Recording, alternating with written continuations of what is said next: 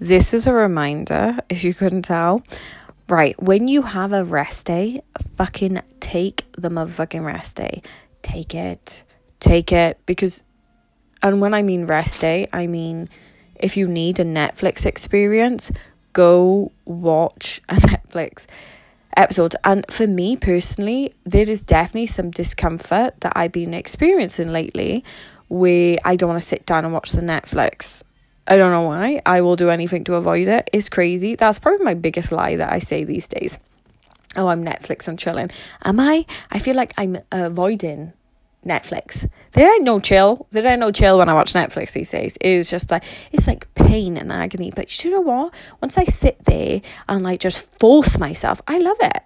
And that's what I'm going to do tomorrow. I'm literally going to, this phone,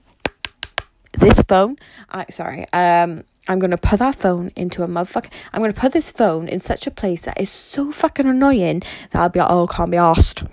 Do you know what I mean? I'm going to do the goals and I just need to fucking relax. And I tell you what, one amazing thing for Netflix right now, Dash and Lily. Oh my God. It's the cutest. And don't fucking judge me. Like, I do not want any Grinches this year. This is a year that no Grinches are allowed. It's 2020. We should celebrate Christmas all year long. If you ask me, it's been one of those years. Dash and Lily is like a Christmas Netflix series. Sexy Awkward People is hilarious.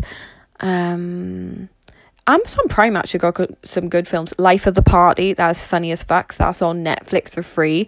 Watch those films. Watch that Netflix series and those two films. I mean, even the classical music is cheering us on right now. That is the light bulb moment. Did you not just hear that? That is your light bulb moment. Enjoy. See ya.